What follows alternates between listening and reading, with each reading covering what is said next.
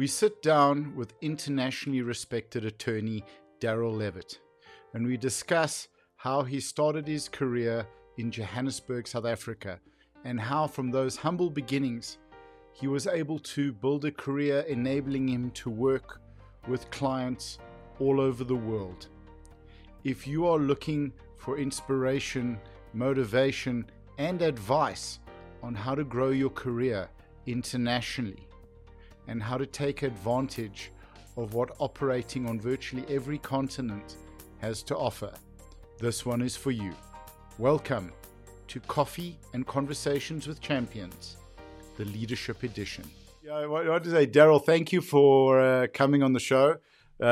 Really appreciate it. It's also been great to reconnect because we've known one another for a substantial amount of time. We're not youngsters. I mean, you look fantastic, and appreciate that. Yeah, no, really, it's awesome to see. So, if you want to just give us a little bit of a background, I'm very excited to have you on because we're going to chat about immigration. Maybe South Africa in the 90s. What the idea was and sort of where you sort of see your career going, what you're wanting to do, what you built up, because you built up quite a substantial practice and a reputation for yourself. And just really, for those listening, particularly the youngsters starting out, or really, anyone wanting to make a change. I don't know who the oldest law student at Wits University was, but I know I had a friend of mine's dad who was 54 and he went back and did an engineering degree. So which is quite... Then it's normally engineering first and then law, which is kind of interesting. That's crazy, yeah. So give us a quick rundown. You're Ben Duffy. Who is Darryl Levitt? Perfect, and thanks for having me on your podcast. So I started my career in law in South Africa, qualified as a lawyer, and we were doing a lot of litigation at the time that I was practicing. Litigation, a lot of family law, but also corporate litigation. Mm-hmm. And then after qualifying and having done my articles and qualified, for a period of time I worked as an associate and then moved into investment banking.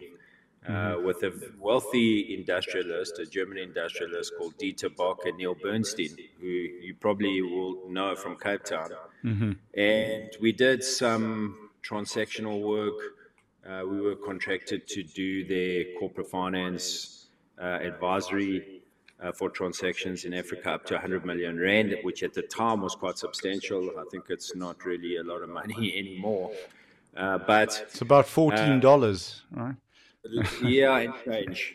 Yeah.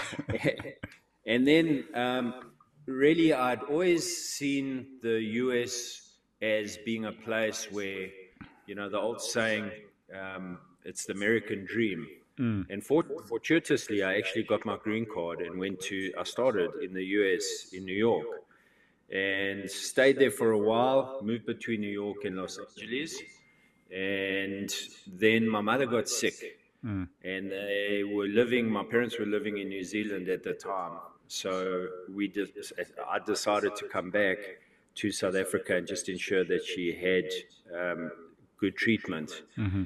And for a period of time, I stayed back in South Africa and then decided to give Canada a chance. Actually, funnily enough, I wanted to stay in the US, but my girlfriend at the time wanted to move to Canada.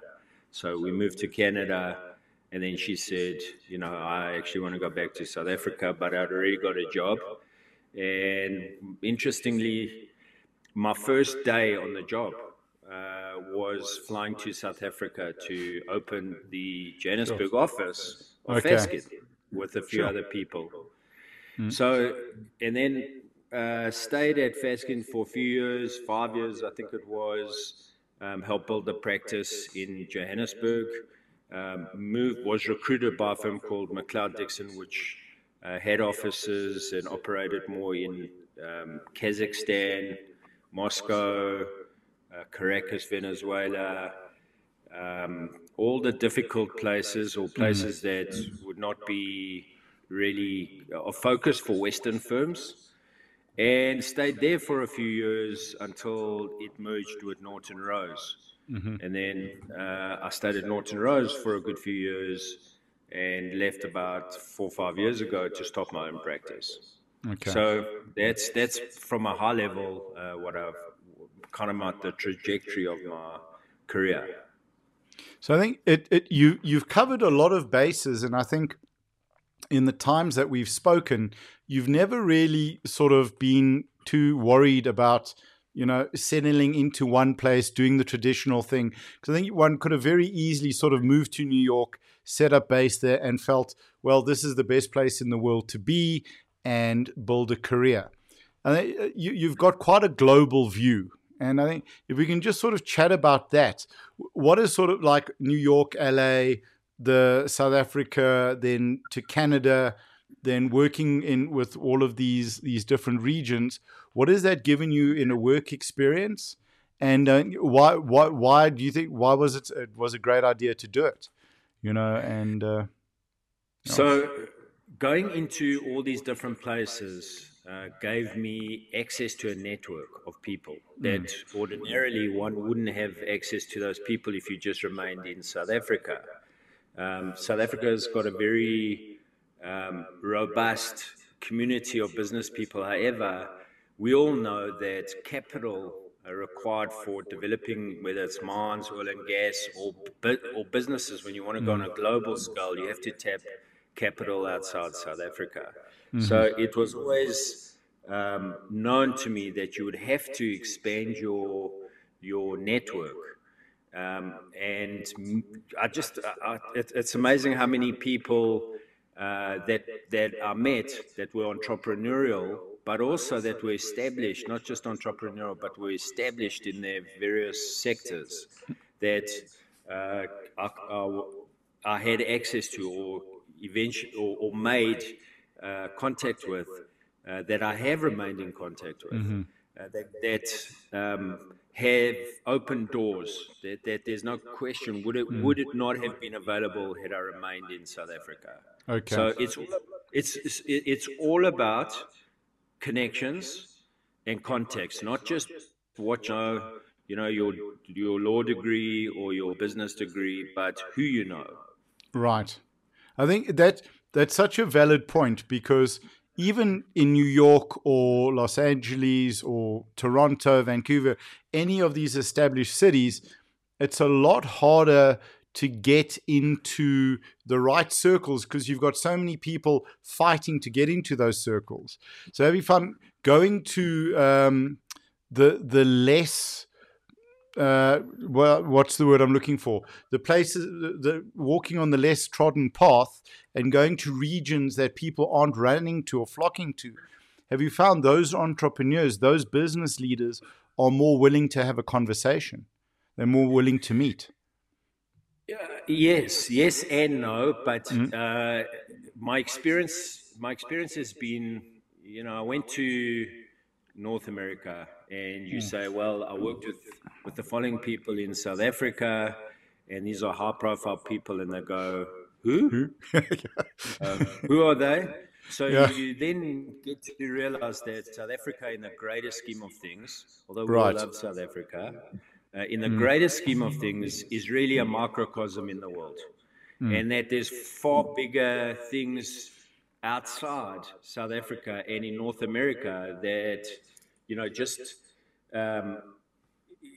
the idea of business is just so much bigger outside South Africa. Now, that being said, Americans are more open to meeting people that are from outside the US. Okay. Whereas Canadians tend to be more provincial in their approach to business people. It's more of an old school club.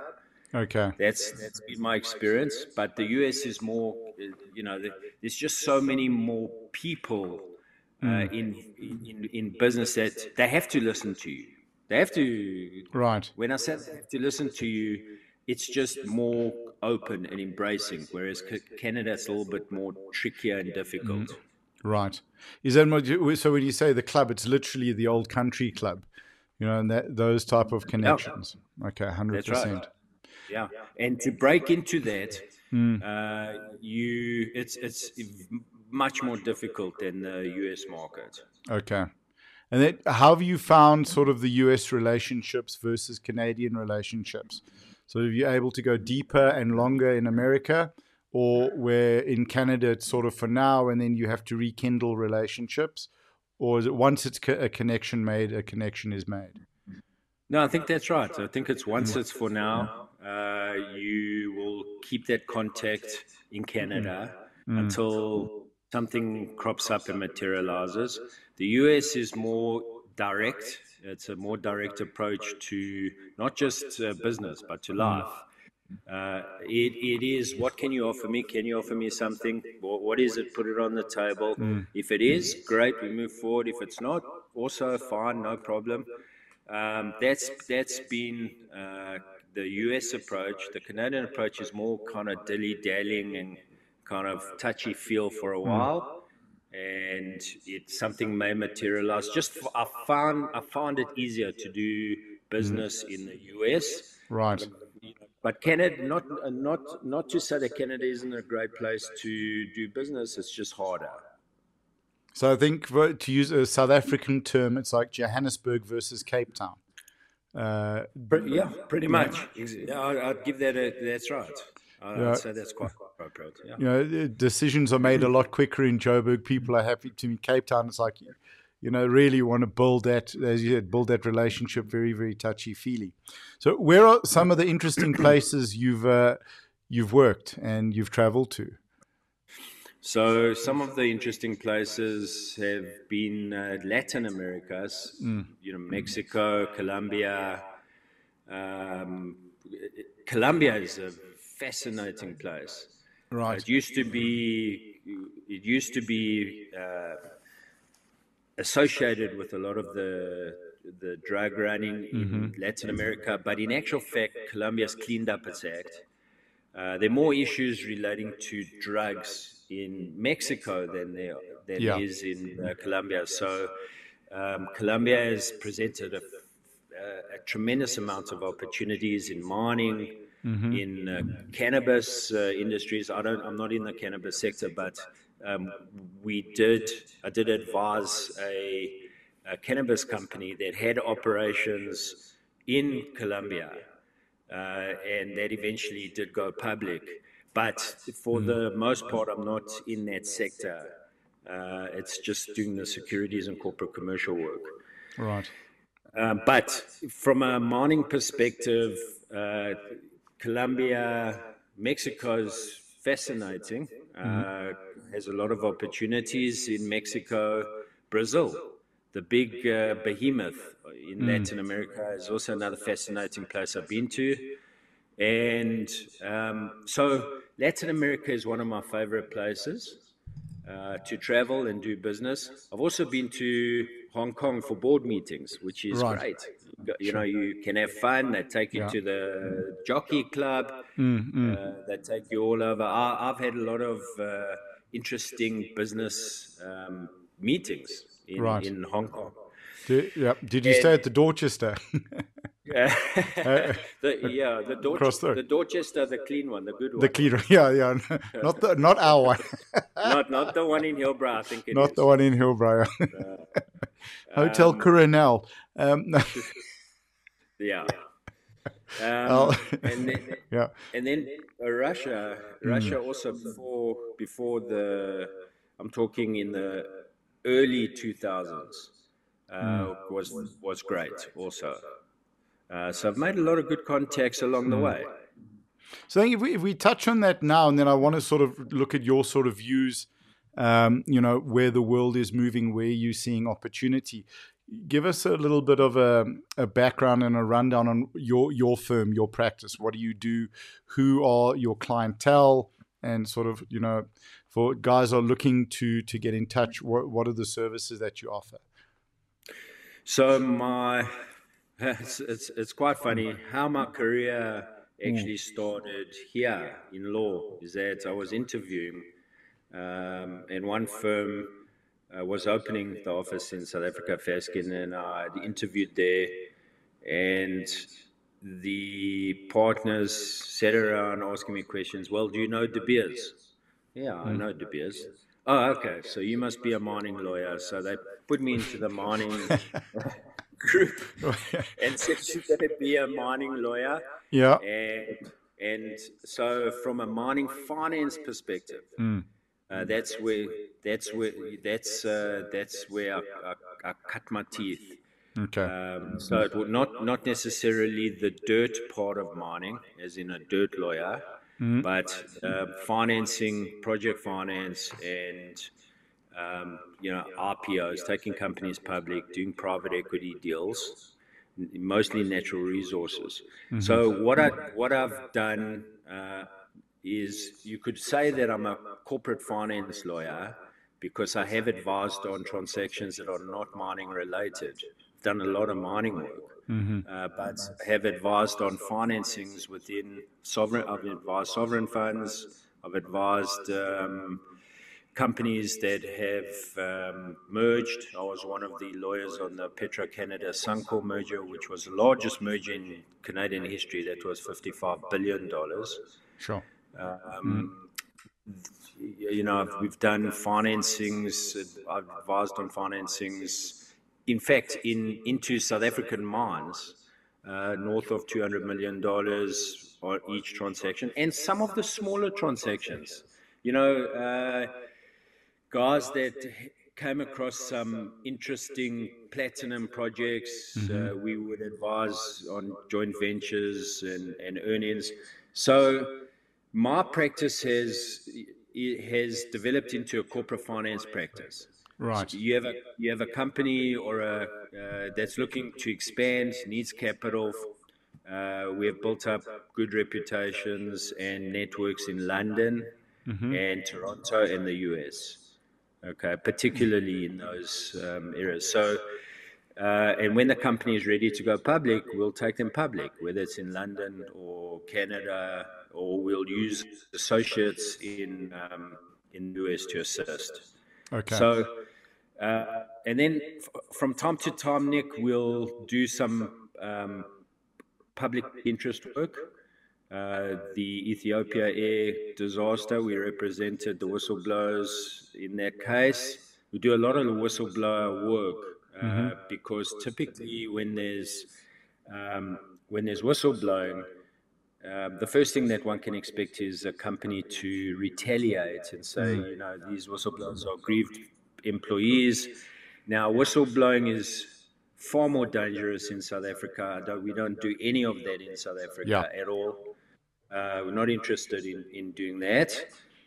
But in Canada, from time to time, to the extent that you have a public interest issue, like the MAX, the problems with the MAX aircraft, which has impacts, which globally on people taking aircraft, that would be a matter that we would take on, and we did take on.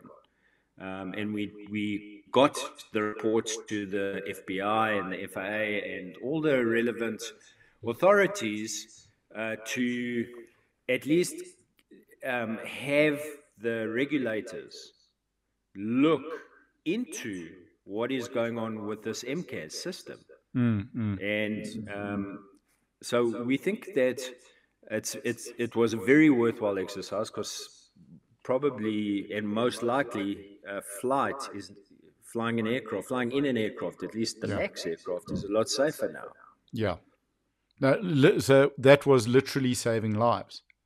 And yes, and I think also protecting reputations of airlines, because a lot of the airlines pride themselves on a low. I mean, it's a difficult thing to say, but a low crash record. I think that was with South African Airways, where we had the Helderberg. Prior to that, it was the Comet that was in the 50s. So unbelievable. And then and then also from a corporate malfeasance point of view, where corporations engage in misconduct and fraud, We do from time to time get involved in investigations where we are commissioned to do a legal forensic examination into the financial affairs or the disclosure records of public companies and private companies, but where there are significant significant investor bases and maybe even pension funds involved. So we've done a couple of those very high profile ones. Okay. It doesn't come without risk, because inevitably one gets sued in these in these types of situations. But we've come to learn to navigate and expect that that's part and parcel of the work. Okay, as sort of the counterattack, as it were. Correct. So, where do you sort of see the future of the work that you're doing? So, are you going more global? Are you staying sort of within these regions, or going up into Africa, into Eastern Europe? Where are you seeing opportunities? So, I've been coming back to South Africa. It's probably my 5th time this year, and I see tremendous opportunities in Africa. I think Africa is, and I've been saying it for a while, that it's the untapped continent. It's got there's a large income disparity that we know of, but when I look at just South Africa, you've got tremendous brain power in AI, tremendous brain power in fintech. So you've got these guys that have entrepreneurs that are struggling to find work, so they're forced to develop technology and business ideas to create the opportunities for themselves and not rely on businesses to employ them.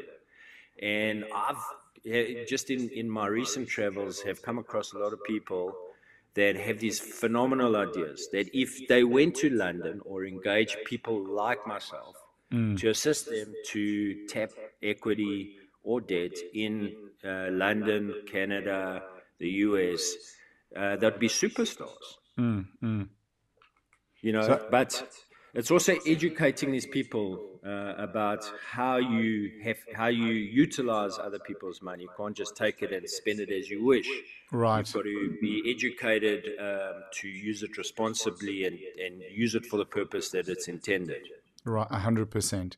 Because also, I mean that every customer or every potential client is also a representative of the culture in South Africa, and if things too many projects go badly, it can affect the view on the country of our entrepreneurs. And it's it's a great point that you make, because and one of my favorite things growing up in South Africa is always think of, no, we need to do a township fix, where it's really these guys building these incredible things, seeing the kids with using a tire and 2 sticks as a motorbike, or building a car out of wire as a toy, to having an old Nissan 1400 engine powering a shop.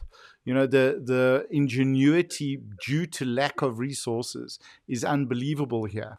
And that mindset is filtering through now. So I think if there are guys, what are the sort of sectors that you're looking at? So fintech is a sector that I think South Africa is way ahead of other jurisdictions. There's some really interesting concepts that are being developed. Mining in South Africa is difficult because South Africa has a perceived, whether it's perceived or real, it's certainly underappreciated in the sense of, and misunderstood in terms of political instability. So we'll just touch on mining for a second. Mining, there are similar jurisdictions. There are jurisdictions with similar projects in Latin America, meaning they've got equivalent resources in Mexico and in Colombia that offer the same kind of returns. But because of the political or perceived political instability in South Africa, you have to apply a discount for political uncertainty, which means that you have to give away more of your project for the same amount of equity than you would if you were operating in Mexico or Colombia. And it's also the fact that South Africa still has to kind of button down the ideas of corruption, things, where there are people operating in offices that provide permitting and what have you. It's really got to be cleaned up and buttoned down for South Africa to be taken for real. Right. Again. So my observations have been in fintech, some of the best sectors, and bricks and mortar businesses in South Africa are it's low-hanging fruit. And what I mean by that is you've got guys that are 75 years old. Their children don't really want to remain in the business. And these businesses, equivalent businesses, would be sold for 50 to 75% more in North America than you would in South Africa. So bricks and mortars businesses we love. That's that industry, obviously depending on what sector, but we're not only new generation business. In other words, bricks and mortar is still a flavor of the day. It's got hard assets that you can value. You can probably scale a lot of these businesses outside South Africa. So you've got exposure to dollar earnings. So when you ask me how my practice is evolving and what I'm good for, it really is a combination of law and banking, which has been my background, investment banking. Yeah. So we do private equity. I'm involved in private equity deals myself. Yeah. So that's phenomenal. And I think, it's such a wonderful thing to hear that on the bricks and mortar side. And I wanted to I'll go back to the mining, so I've got a question on that as well. But this is the time where we're seeing sort of, I think the last of the boomers is pretty much retiring. So it is those old 75, even 80-year-old, 60-year-old guys that are looking to step down. Maybe the kids aren't even in the country. And it is such a great opportunity for them to utilize that asset and that resource that they've spent a lifetime building, rather than just shutting the doors and selling off the assets. Yes. So what would we love those? Yeah. What would that step be? I mean, how would someone who had, I've got this business, we want to get in touch?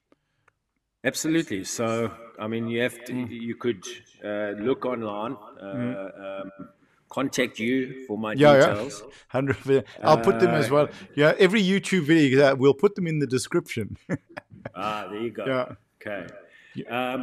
But we would look at whether the business is mature or whether it's actually still got runway, whether you can scale that business, whether you can, and what the exit mechanism is, because you never go into an investment without an exit mechanism. Yeah. So we would look at, and that's from a private equity perspective, and we do 50% law. Or at least me, talking about me, I do 50% law and 50% business. Okay.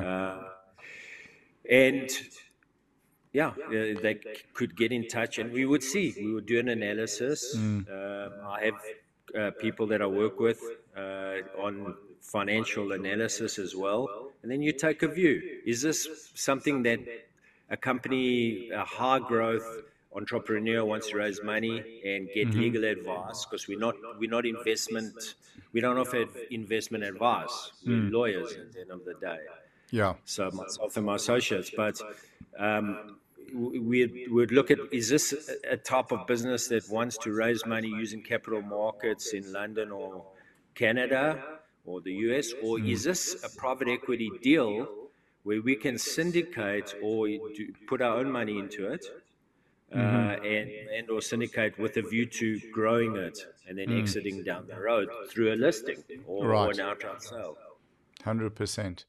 So I just, when we're talking, with the 15 years I spent in insurance, I worked with a lot of these businesses, from manufacturing to, like really high-end manufacturing stuff like substations, and where it's an old Greek guy and he's now in his 80s and still running and there isn't really the exit strategy was always, my sons will take over the business. But now they're no longer in the country. So you've got this factory with these staff, with these highly skilled laborers or workers, and no plan. So, okay. I mean, that's no a succession fantastic plan. Absolutely. Yeah, no succession planning. Yeah.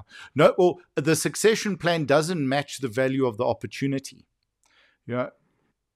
Inevitably, yes. And that's why I see it as low-hanging fruit, because the valuations that owners are willing to accept. Yeah. Because you say to me, what's a business worth? A business is worth whatever somebody's willing to pay at the end of the day. So there is a value discrepancy between similar businesses in South Africa compared to other jurisdictions. That's why I say I've never seen opportunities like I'm seeing now. No, okay. And fantastic time. With a view on mining, and I think if we go back to the early 90s, when South Africa had its first elections, we opened up to the world. We were the world's darling, Rainbow Nation. There was a lot of investment coming in. We have every music artist in the world wanting to come and play here. And then that has slowly fallen away and eroded and been looted effectively. And I think internationally, the view of the country is, maybe it's not a place you want to do business, not a place you want to invest, from a stability and a corruption point of view. If that's cleared up, looking at a 20-year view or a 25-year view, if that's cleared up, do you think there is potential for growth here still? It's going to take a generation of politicians to clean this up. Right. Most people that I've spoken to on my recent travels to South Africa expressed the same concern. Corruption is the biggest issue that's collapsing the country, and so it needs to be. I think the culture of compliance really needs to be driven home for South Africa to be competitive again. When you say 20 years, yes, I won't make any political statements because I don't have a political view yet. And living in Canada can only speak about how we view South Africa, that's all. Right. But it's certainly from the discussions that I've had, it's going to take at least a generation of thinkers and people that understand when you're stealing, essentially. When you're stealing and you're committing corruption, you're actually taking from the community. You're not just taking from a state entity. Yeah. Right? That state entity belongs to the people, essentially. Yeah. You're stealing from future generations. Absolutely. And it's not the extent of corruption in South Africa is on a scale unlike any other country. So it's not just 10 million rand that's people are stealing, it's billions of rands.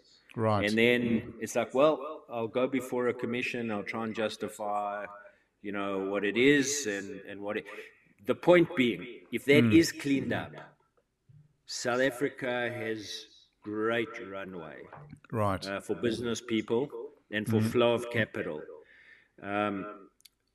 The one thing that I will say is, from a, I guess, when South Africa did end apartheid, and it was the darling of the world, it still was in that era. Aligned with Western values. And right now, what we're observing is the world has become polarized, and South Africa has aligned itself more towards Eastern, middle, let's say and again, I'm not passing any judgments or views or anything like that, but let's put it this way: it's antithesis to Western values, opposite to Western values. So if it were to want to attract Western capital, that's just becoming harder. However, it's probably opening itself up for capital to come from China, Russia, India, from the BRIC nations, as opposed to the usual suspects on the street, the UK, Canada. As South Africa moves in that direction, you can expect South African businesses to obtain capital more from BRIC nations. Right. So, but and for me, I'm the eternal optimist, because I believe if you develop resilience, you can be optimistic. And I think we're an incredibly resilient people, and so there is a chance, where turning things around, that there is an opportunity for capital inflow, for investment, and for growth that would far outstrip what has been taken out of the pot through corruption. Yeah, but that corruption is a major sore point. And until that's actually addressed and punished, then South Africa is just going to lag. So certainly from a Western perspective, it's going to lag. It's not going to be of major interest. Right. You're going to have an extremely compelling story to attract capital. So to attract foreign capital from the UK and Canada. But just touching on that point, the UK is more culturally aligned with South Africa than what Canada is. Right. From a business perspective, given the time zones, the history of the UK with South Africa politically, Canada's interest in South Africa, or Canadian investor interest in South Africa, is probably limited to mining at this stage. But again, like I said, you'd have to have a very compelling business case, because similar projects are available in places in Latin America. So again, political discount in your deals, but you can still get capital from foreign investors. The UK more than Canada at this point. Right. Okay. I think one of the things that I've noticed a bit is, South Africa becomes the kickoff point for Africa, where you have perhaps foreign companies basing their staff here because of infrastructure, healthcare, telecoms at the moment, and then going up. The families are here at the school, kids are here at the schools, usually in the Cape or wherever, and then they're doing business up into Africa. So we don't really want to lose the opportunity and the potential. I mean, we can share this with the rest of the continent, but it's not only are we languishing, but we're slipping back and losing out on opportunities.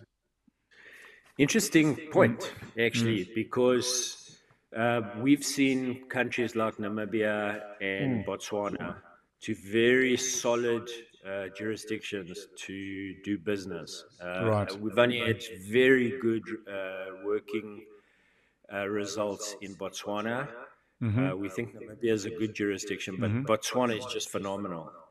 But the one other sector in South Africa that works is the medical sector. Phenomenal. Just absolutely brilliant, world class. Yep. Here, if I wanted to go for an operation, I wanted to get medical treatment, it's free. But you wait. And it's free at a price. Exactly, it's free at a price. So as you get older, free healthcare becomes more relevant, but you need to be seen by specialists probably sooner. And that's the good thing about South Africa. You've got a dual system. I'm not sure what this new system is, how the new system of national healthcare is going to work out. But for the time being, I mean, companies like Discovery Health, phenomenal, brilliant. The guys that are driving that company, Discovery, just phenomenal. Absolutely. Very, and also good fingers like on the ground. Huh? Yeah. Yes. Yeah. So South Africa, I'm hopeful. I'm like you. I'm an optimist. I left South Africa because I had opportunities here. I didn't leave because I felt the country was burning down. Right. I've always been optimistic about South Africa, and hopefully, I'm still bullish. I think one of the views of people that I speak to worldwide is they say the ideal lifestyle is to live in Cape Town and earn in dollars or euros. They say that many of those people haven't experienced a Cape Town winter, but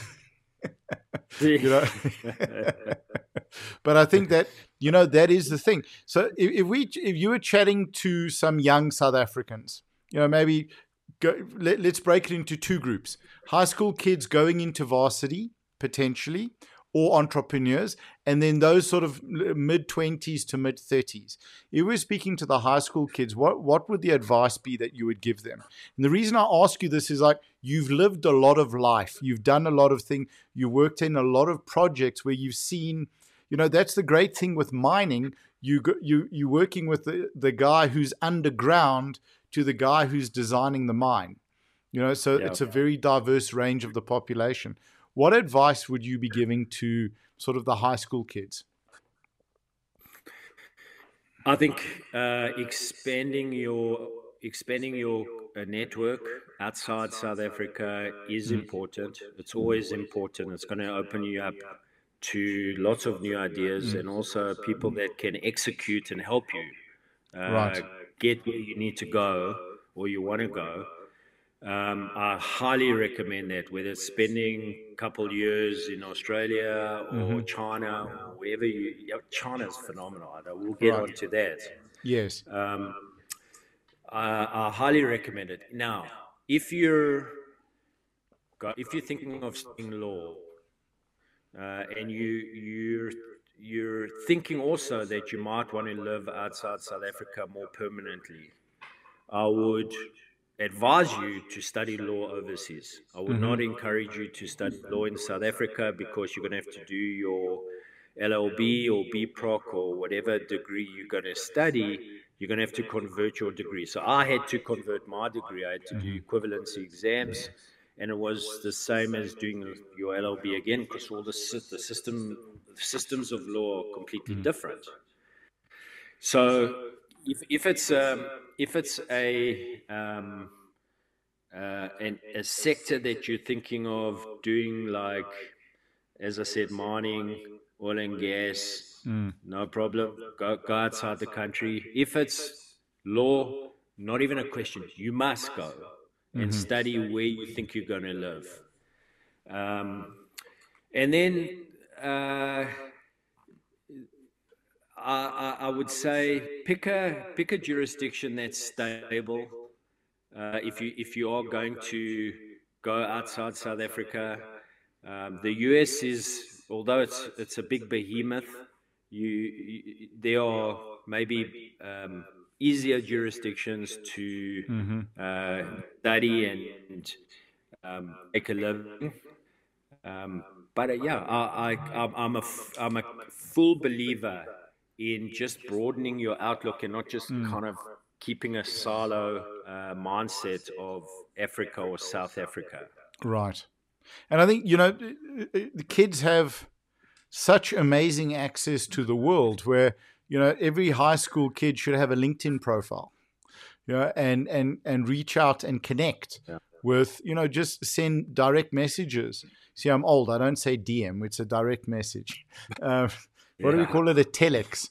A fax. A fax. There we go. A facsimile.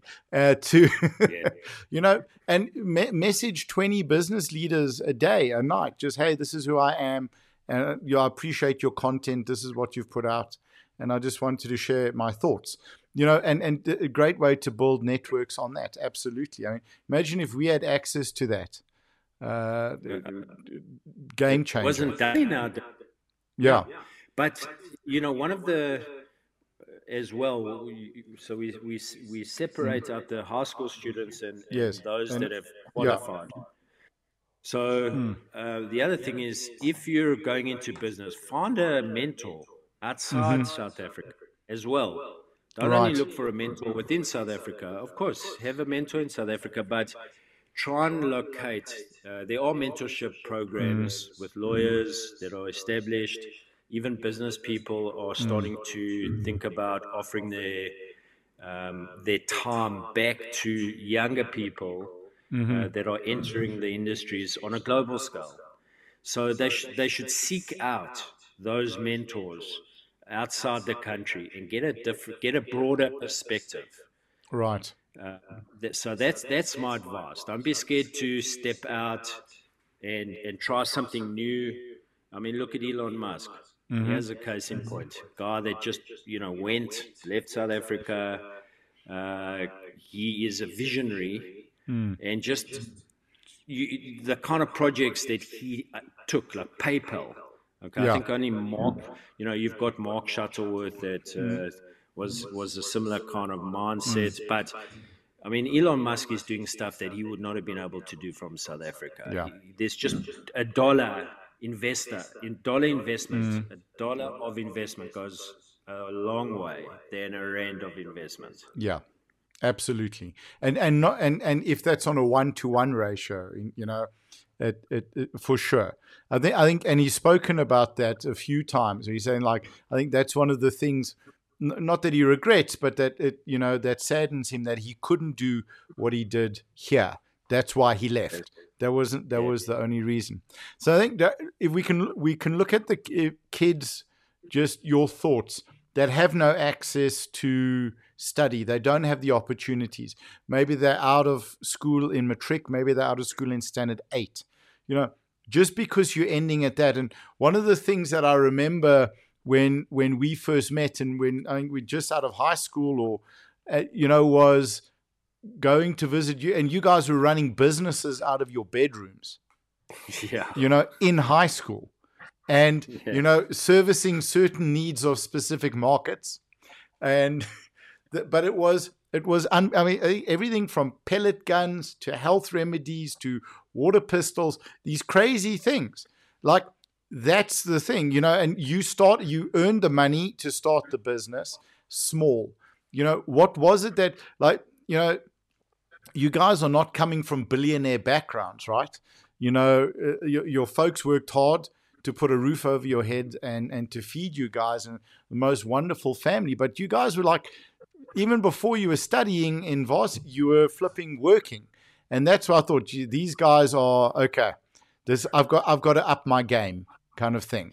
So, for the guys, if you don't have access to university, or like most of the country, what's your thoughts on that?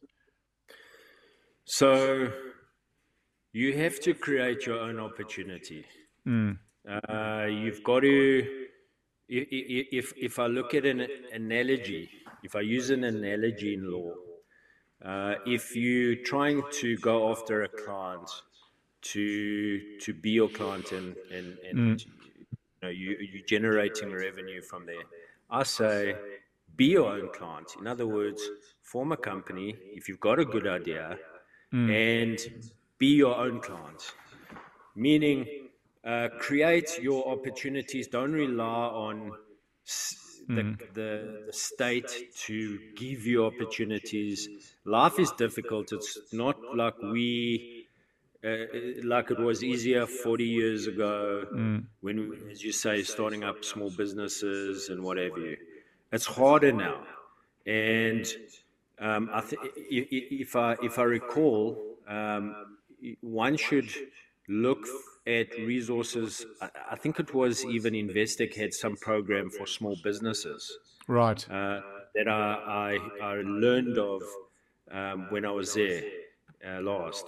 So speak to people, understand where you can get small business loans, find an advisor that can help you access a small business loan. Right. But absolutely don't rely on anybody else except yourself, and that's something that we were brought up to believe, and also brought up to foster. And it's Yes. just it's you're responsible for your own success. And I think with that responsibility comes down to, as you alluded to earlier, how you utilize those funds, right? You know, there's a story in South Africa of a young man who was given a fully equipped petrol station, fully stocked, full tanks, the shops, all of that. And he basically didn't, there wasn't the training where he was advised on what to do. So as soon as money was coming in, he thought, this is great, but it wasn't buying stock. You weren't making 10 Rand from a packet of chips. You were making 50 cents. But spending that, and within a few months, the business was nearly gone. And I think what kept him going, if I'm not mistaken, was the rental income from the other stores that were there, and he was able to put the brakes on and turn it around. But you know, being financially literate and financially aware is just as important. And I think one of the other things that the youth or anyone needs to focus on is your name and your integrity are the most valuable things that you own. Yes. Your reputation. So it's not about fake it till you make it, being flash, you know, trying to say you can do things when you can't. You know, sure, you know, commit to a project, but then make it happen. So those are the things. Like, how important for you in business? I mean, it's a crazy question, but for the viewers, how important is reputation? It is the single most important thing in business. Yeah. The single most important thing. Because it's a long and hard road up, but a very quick road down. Right. And inevitably, people are they're gonna see through you if you are spinning stories. Credibility, reliability, those are the two, and honesty are the three key pillars in doing business. It's fundamental. Absolutely. And that's like, fight for that with everything that you've got. You know, your reputation, your credibility is your oxygen. Yes. 100%. Absolutely. Sure. Absolutely right. So I'm bullish, as I say, in South Africa. I don't know how many of your listeners have actually been to China, but can we touch amazing, on that? It's what really opened my eyes. I'd gone there a couple of years ago. I spent a few months there, and I took trains from north to south, east to west. It sounds like I had a bit of an adventure. I did. I went, like, we could say, the lowest class on the train, right? Like 4 bunk beds in a compartment on the one side, 4 on the other. And that's the average person that traveled. But I saw the country, I saw a lot of the country from the perspective of the average person.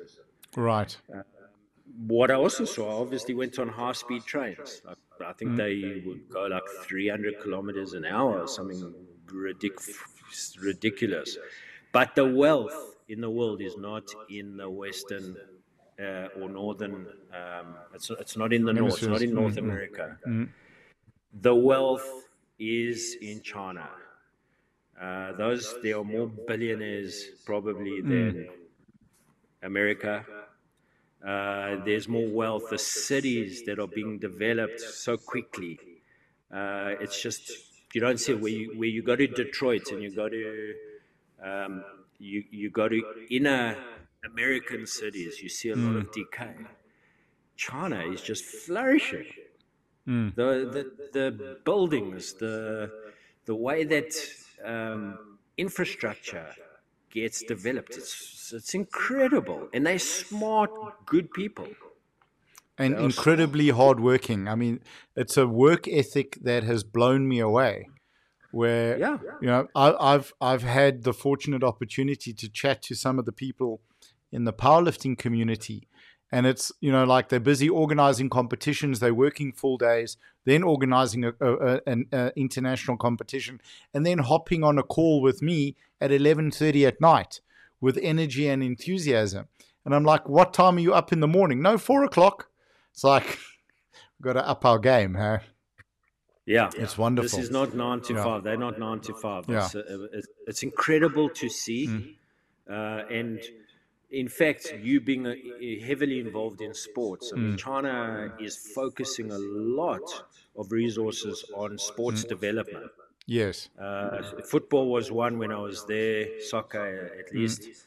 Now it might be other areas, but wow, what smart, hardworking people, really, they're excellent. Yeah, absolutely. Sure. So there's also another opportunity. What do you see with the relationship within Africa and China? How can that benefit South Africans wanting to work? I think we have a much easier road in almost. Well, unfortunately, I think China has an easier road into Africa. We have an easier road than we have a road into China. China, okay. China is, it's quite, it's not as embracing. When I say embracing it, it's just not. Let's put it this way: Africa needs China's capital. China does not really need South African capital, which it doesn't have. Yeah. But what it does need is South African expertise. So that IP, in RP, it needs RP. It needs people like, take a good example, yourself, or people that are skilled in a certain area of sport. They need that. They don't have that. Or they could use more at least. Yes. I think so, because they're so committed, they're looking for maximizing what they're able to offer their people. Yes. Right. So look for if we were to give advice to youngsters, look for the sectors where China is looking to develop more. That's coaching. We know that. I mean, China has been purchasing football clubs, a lot of football clubs, just to get the expertise. Yes, absolutely. Well, that's why we're going to end up there soon. Yeah, we all may end up there. I should 100%. Have learned Mandarin. Yeah, I should have learned Mandarin in high school. Mandarin. I did Cantonese. Well, you want to spend time in Hong Kong? Hey, yeah. That's another thing. Yeah. If I were to say what advice I can give, learn Mandarin. Yeah. Absolutely learn Mandarin. Yeah. And get your kids to learn Mandarin. 100%. You go there, not much English is spoken, but why should they learn English? Yeah. 1.6 billion people, they don't need to learn English. They don't care about English. Yeah. But if you want to broaden your horizons, learn Mandarin. Get your children to learn Mandarin. I'm a big proponent of that. Yeah, 100%. So it's a difference between Wei, Ni Hao versus Dojin Sai versus Shishi, So, correct. And which correct. I found as a struggle, who to say what to. But what I found, they're very polite. I said Dojisai to as thank you to the customs official at the Hong Kong airport, and he's like, "How long have you been here?" I said, like for a week. He says, "Yeah, but you're on the mainland now. You're not in Hong Kong. You got to." It's like, "Okay, cool, thank you." And then what advice do you have to help me? He said, "Okay, just remember where you are regionally, Or you can always start out with Mandarin, and then if they're Cantonese, they'll speak to you.